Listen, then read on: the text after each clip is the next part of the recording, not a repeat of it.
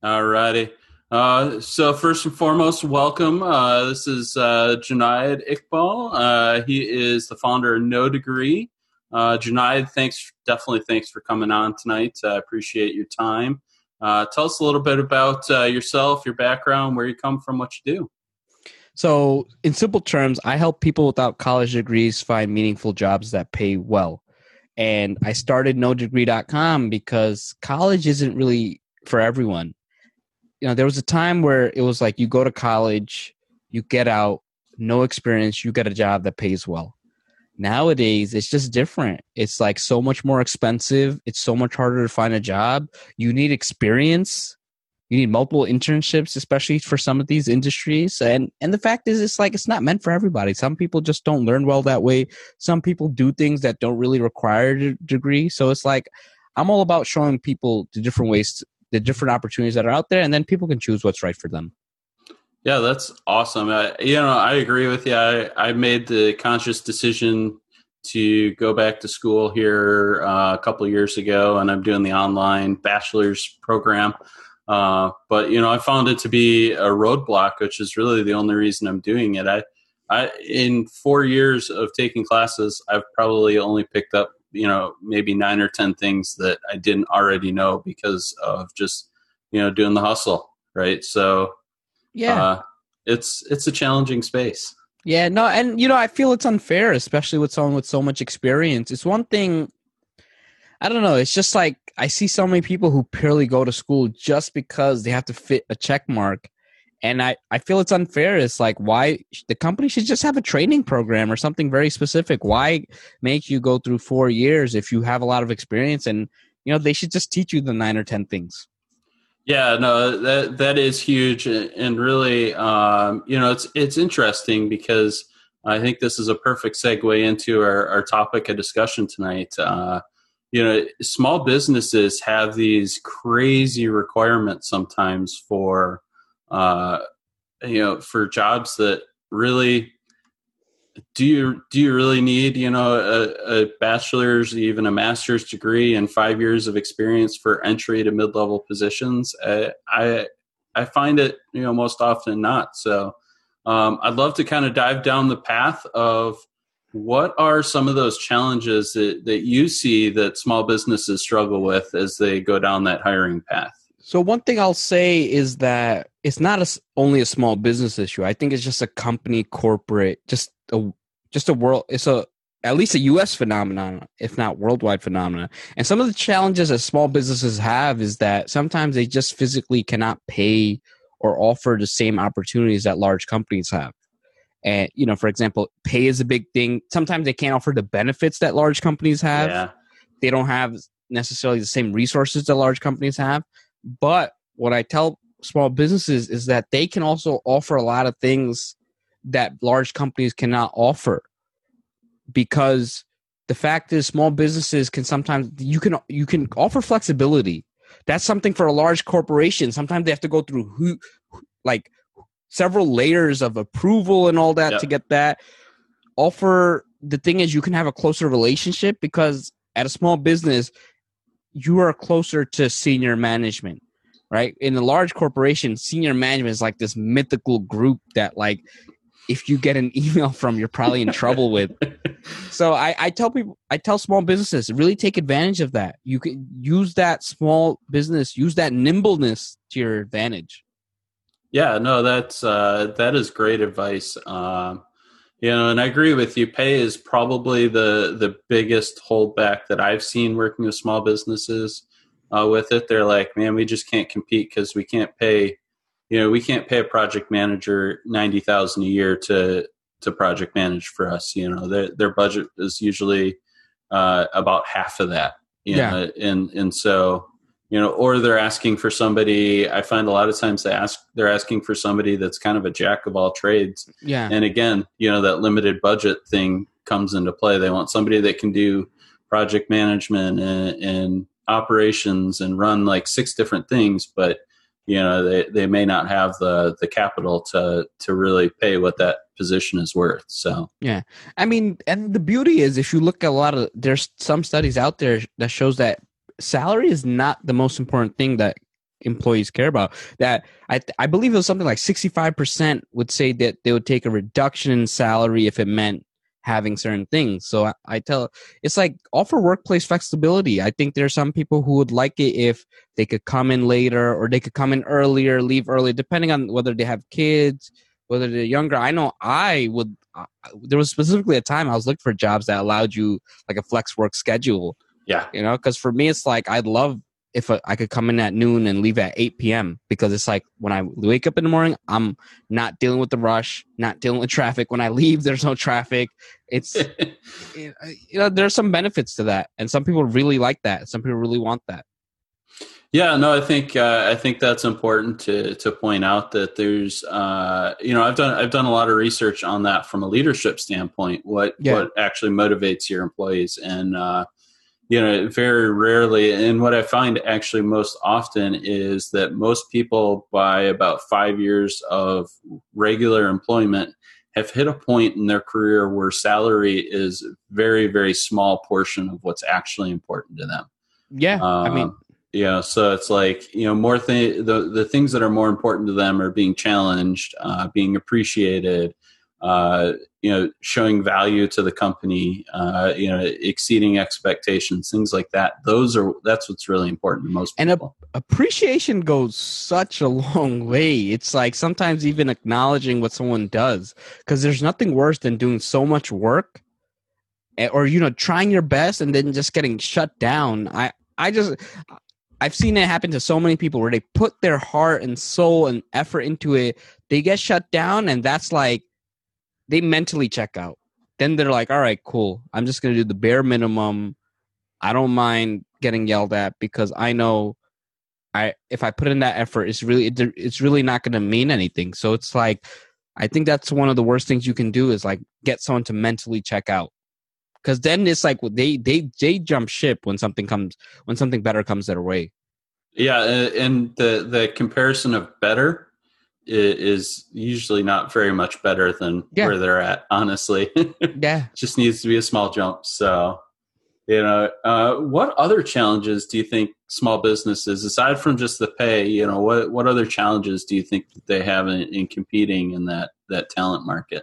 I think honestly what happens is a lot of owners sort of limit themselves because a lot of business owners, they believe that people are sort of lucky to have jobs. They believe that, that they're, that they're giving you something so valuable and stuff and that you should sort of kiss their feet and stuff.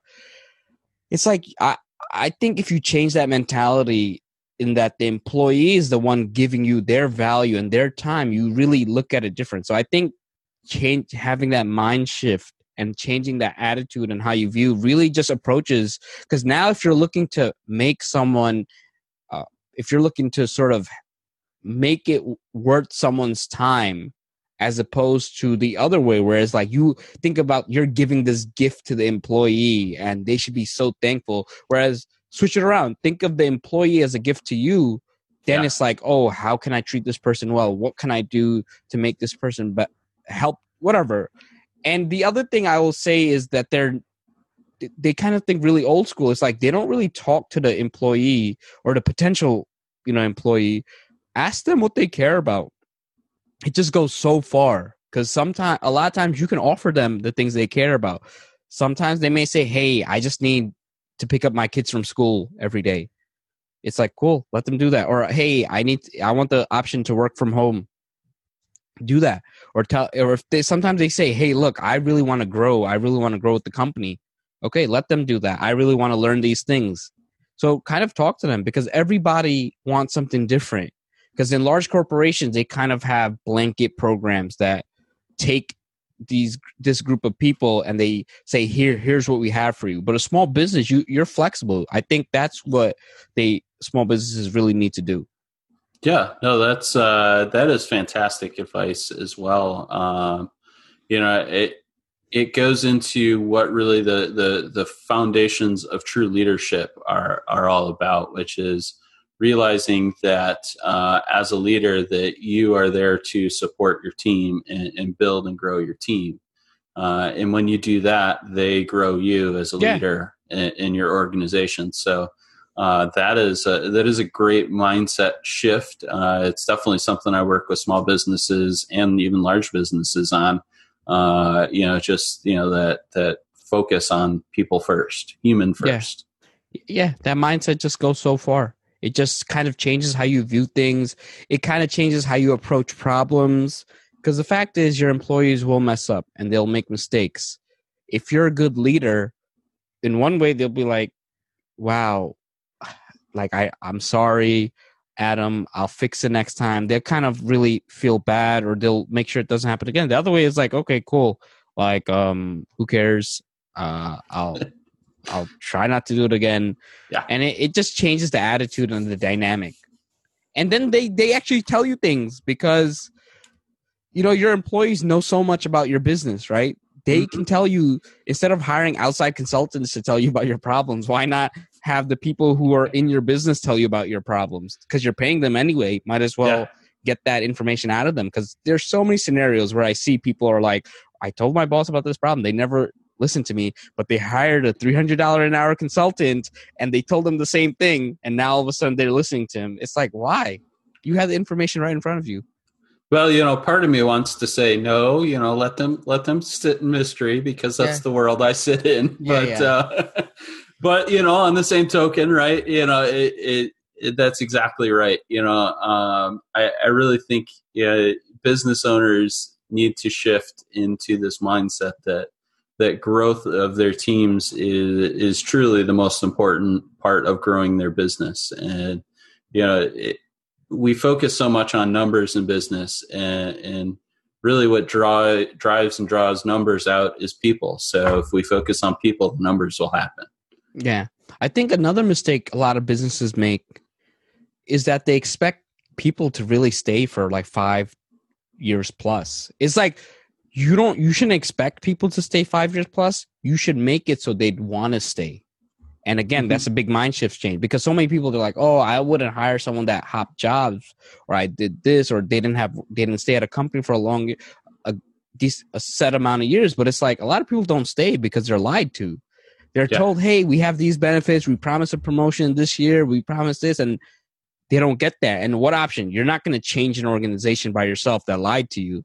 Your option is to leave and sort of find the next place and hope that that place doesn't sort of lie to you. So I think, just saying it's okay to, leave us within this many years, but, just make sure that you help us along the way, that you create processes so that we could transfer it easily to the next person. And then, you know what? Having that, it's like a person doesn't want to leave that freedom, right? They don't want to leave that, because it's like, if you have something and things are working and everything's all right, you're not going to leave for another opportunity that you'll be put back in a cage. Yeah, no, it's truly interesting, the expectation that we have for people. As a leader, I've always built the mindset that I'm going to give people the best chance to succeed while they're with me. Yeah, I know that at the end of the day, a certain percentage of people, and a higher percentage than I always hope it to be, but it's the reality, want to do far more than what my potential opportunities may have with them. Yeah. So I'm just going to set them up. Yeah. And then the other thing is if you treat people well and they leave, the best recommendations you can ever get are your ex-employees. So if your ex-employees are like, wow, why'd you leave? Be like, look, I just had a better opportunity, or it made sense, but it was great to work for Adam's company. Yeah. Right. Because what do you see all the time is like, you see these companies, like people leave Google, Facebook, all these companies all the time. But what happens is that people will say, I'm an ex-Google employee, or I'm that, or what does that? It shows that the branding of the company, even though that they left the company, that brand still follows them. And if that brand follows them, that means you see Google, Amazon, Facebook's name more often. Other people want to ask them, and usually they'll give an idea of why, but the benefits, they're like, yeah, it's a great environment, it's this and that. And it's like, that goes such a long way, that if your internal and your old employees are sort of saying, hey, this is a great place to work at, there's no better thing. And the thing is, they can recommend people to you It's like that relationship. They're like, hey, if you still maintain a good relationship, so that saves you so much. Your ex-employees are essentially recruiters that you're not paying for and that saves you so much money. Oh yeah, recruiting costs. I mean, this are high. They're high. I did a study for a company and found out, like, on average, like, their recruiting costs for just somebody to talk on the phones in a call center was like $7,800. Wow, a month? To hire them on, just to bring them in the door. Wow. When you figured in the cost of recruiters, the cost of time for interviewing, the benefits, all that stuff that comes in, it took 77 days for them to break even. Wow. And if you've ever worked around call centers, getting people to stay those first 90 days is it's tough. Call center is so tough and I know the metrics of call centers is like, so it's like it's like treat your people well so they at least stay. Or they at least want to stay. They at least want to stay. And be upfront. The other thing is be upfront. Don't say that your place is a magical place full of unicorns and free candy and when it's not, because then people leave quicker. If you say, hey, look, this is what the reality is. The reality is that we work from this time to this time. We're looking for this. And be upfront, because it's like then when someone does accept the position, they know what they're getting themselves into. If you say, hey, look, due to our size, we need someone who works from 9 to 7. Typically, that's 3 days a week. The other 2, it's like a 9 to 5. And, just say there's the downtimes is this it gets busy during this time. And when people accept it, they're like, okay. But now if you say, hey, you know what? You work 9 to 5. We don't really get busy, or, you say it's busy, but it's not. You want to attract a person that accepts that. So it's like, just be upfront. I think I see so many times, it's like a job description is so inaccurate. I've seen people who work in that department and they're like, we don't need someone with all these descriptions. And that's not really what goes on. I've seen some job descriptions where it's like, we're a high paced environment and it's not high paced. Now, what happens is someone who wants things to keep moving is going to be bored out their mind. Mm-hmm. And then other things is like, you say, hey, you don't leave late, but then every day someone leaves late. Then what happens is like people get, they get tricked, right? What is it? Yeah. Bait and switch or something? I forgot. Switch and bait. Yeah. Something like that. But so just be upfront, and that goes a long way in attracting the right people. Yeah, no, I think that's interesting. It being upfront is super important just for setting clear expectations. And when we have clear expectations and consistent clear expectations, especially as companies scale, that also really plays into the overall culture of what's actually happening at the company. But you brought up something that's always interesting to me, because it is like the bane of what I hate about job searching, which is the crazy, absolutely crazy requirements that they have on these job descriptions. Oh man, I've seen like PhDs that they want to work for like $17.50 an hour, and it's like, come on, man, that doesn't even cover their interest under student loans, let alone the cost of living. It's just outrageous.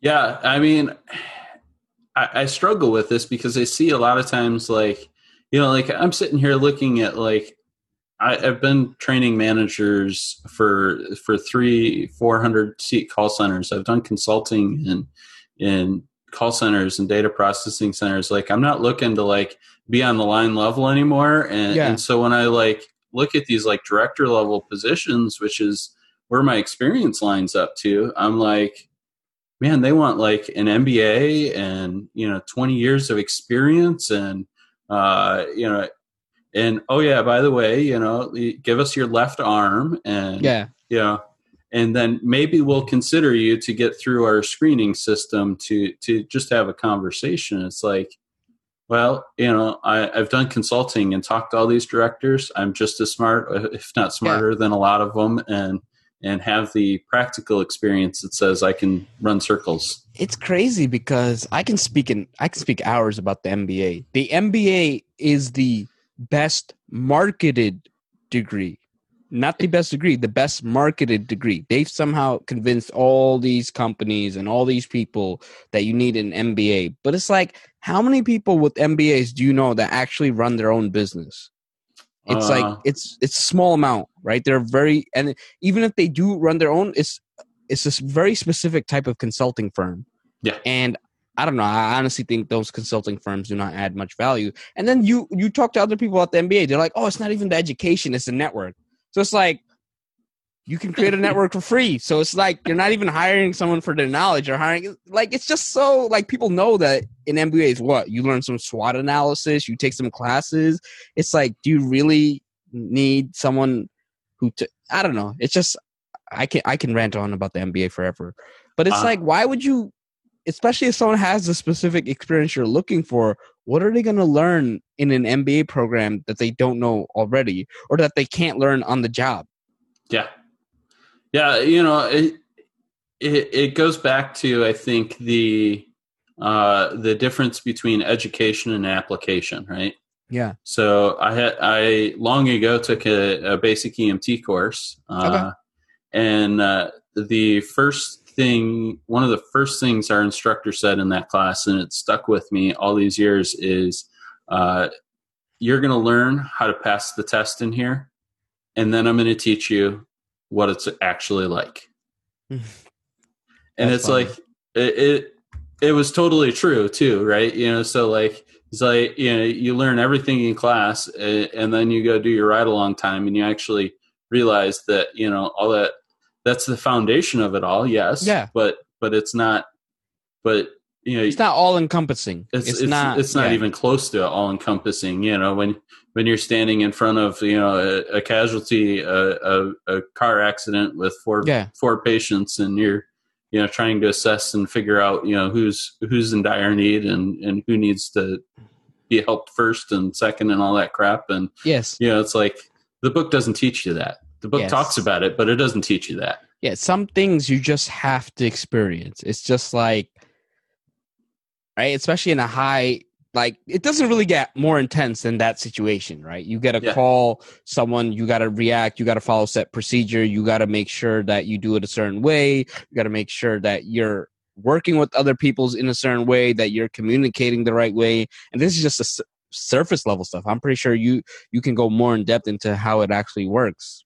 Oh yeah. I mean, it goes way deeper than that. I mean, you know, down to making like on the fly decisions about, you know, which patient is critical versus not critical, versus who we can save, who we can't save, you know, like, and just how you like approach all of that, and getting the right people and enough people in each place to handle it. It's super, super intense. And so I always laugh, because when I go back to business and I go, and they go, we're a fast paced, making critical decisions all the time environment. I'm like, yeah, but is anybody going to die? Yeah.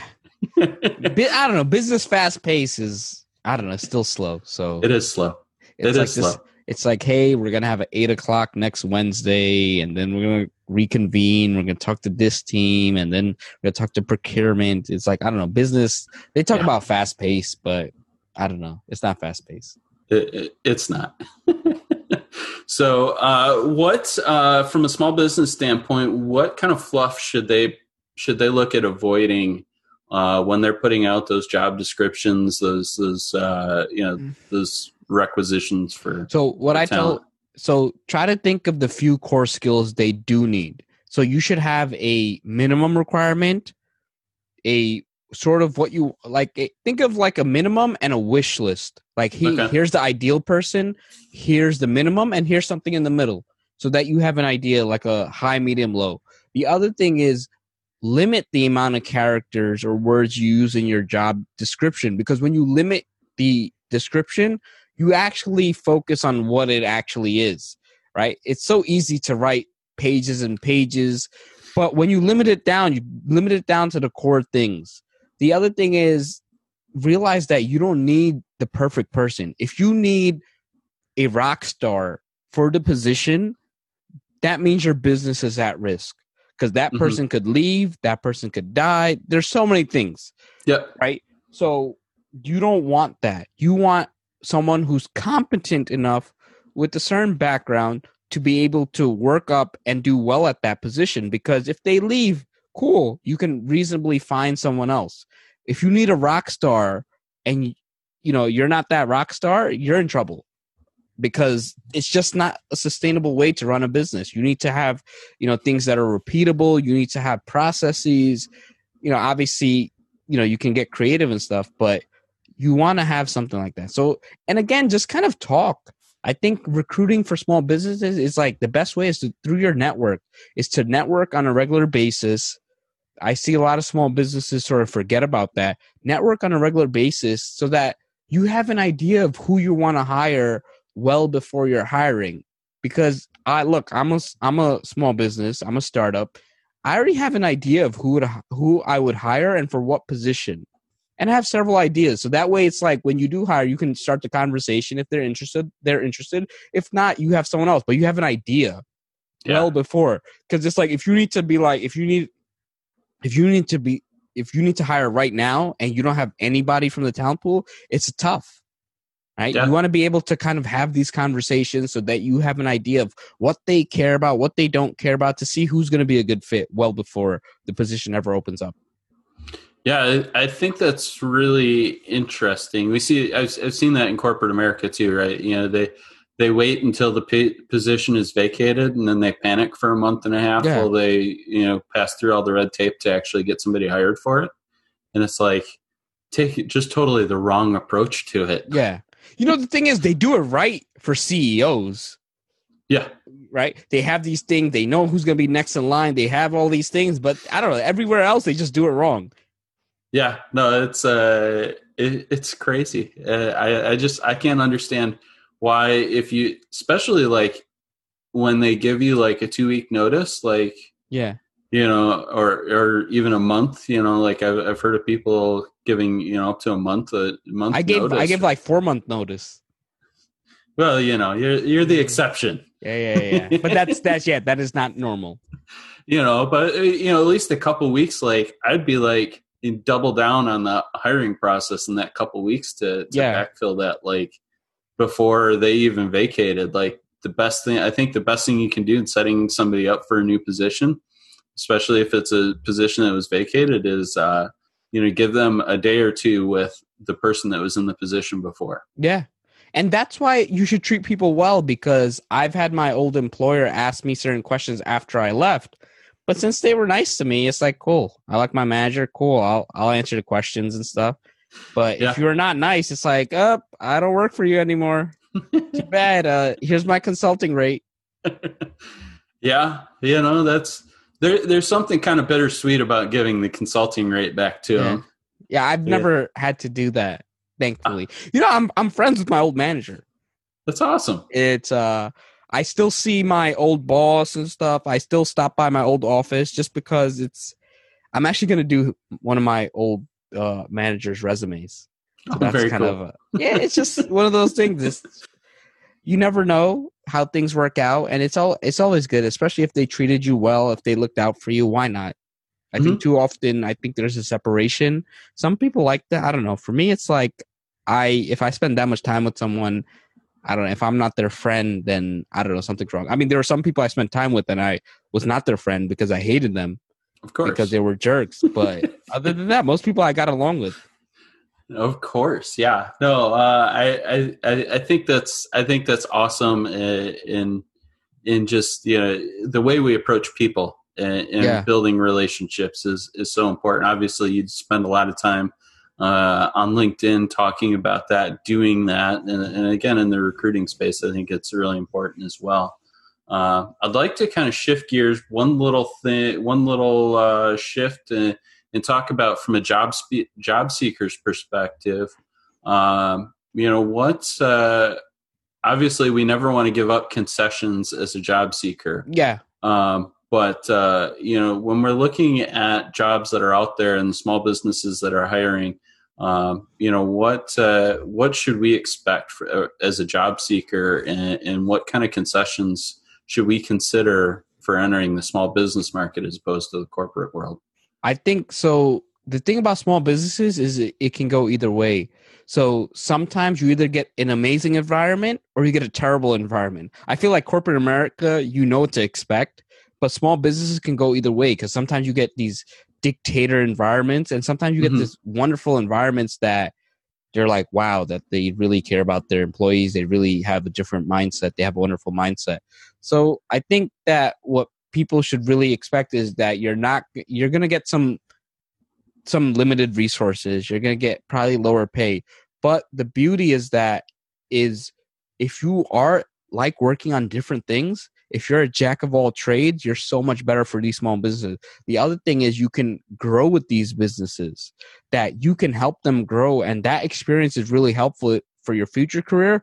Or if you were ever to run your own small business, that happens a lot. So that experience really is important. The other thing is that you can be the driver in a lot of decisions in that, and the decisions are typically faster because in large companies you go through procurement. I remember there was some software that we were in talks of acquiring when I started at the company, and this was when I started in that position because I moved around within the company, and that was, let's say, 2015, and then let me see, or was it 2014? No, it was 2014. Sorry.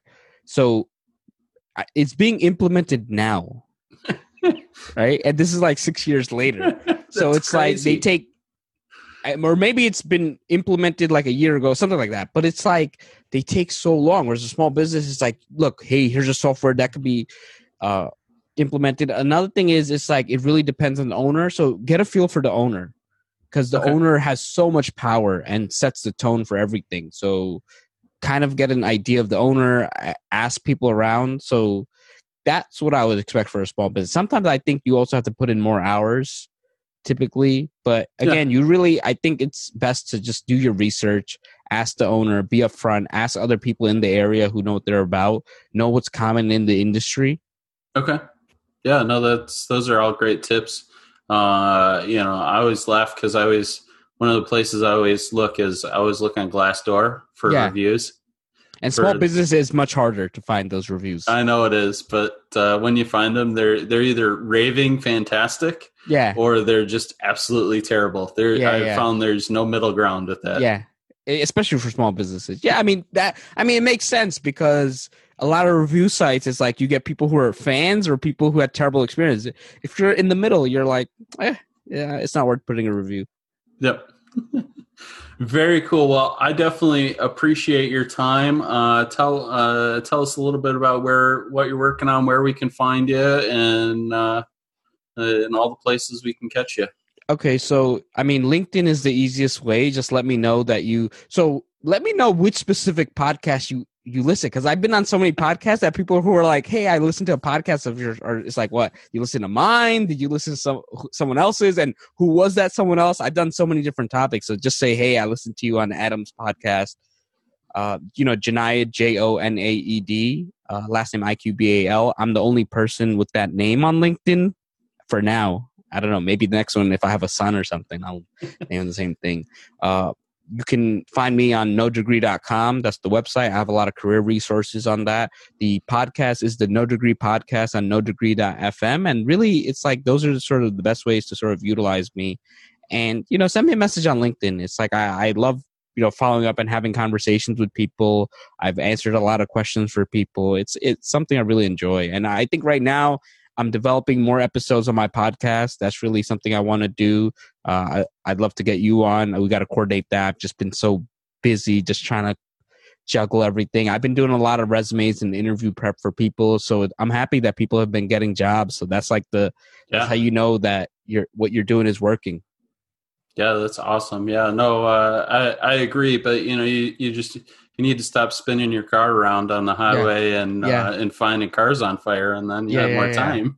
Yeah, so for those of you who don't know, today I had a hectic day. My car spun out 360 on a highway. Thankfully, no one was hurt. Everything was fine. I just got unlucky, but I'm changing my tires, and I saw a car on fire today, so I had to call 911. So just a hectic day, but, it's ending now, so thankfully it's cooling off. Well, I appreciate your time and glad to have you on, and we'll look forward to what comes next for you. So Cool. We'll stay appreciate in it. touch. All right, thanks.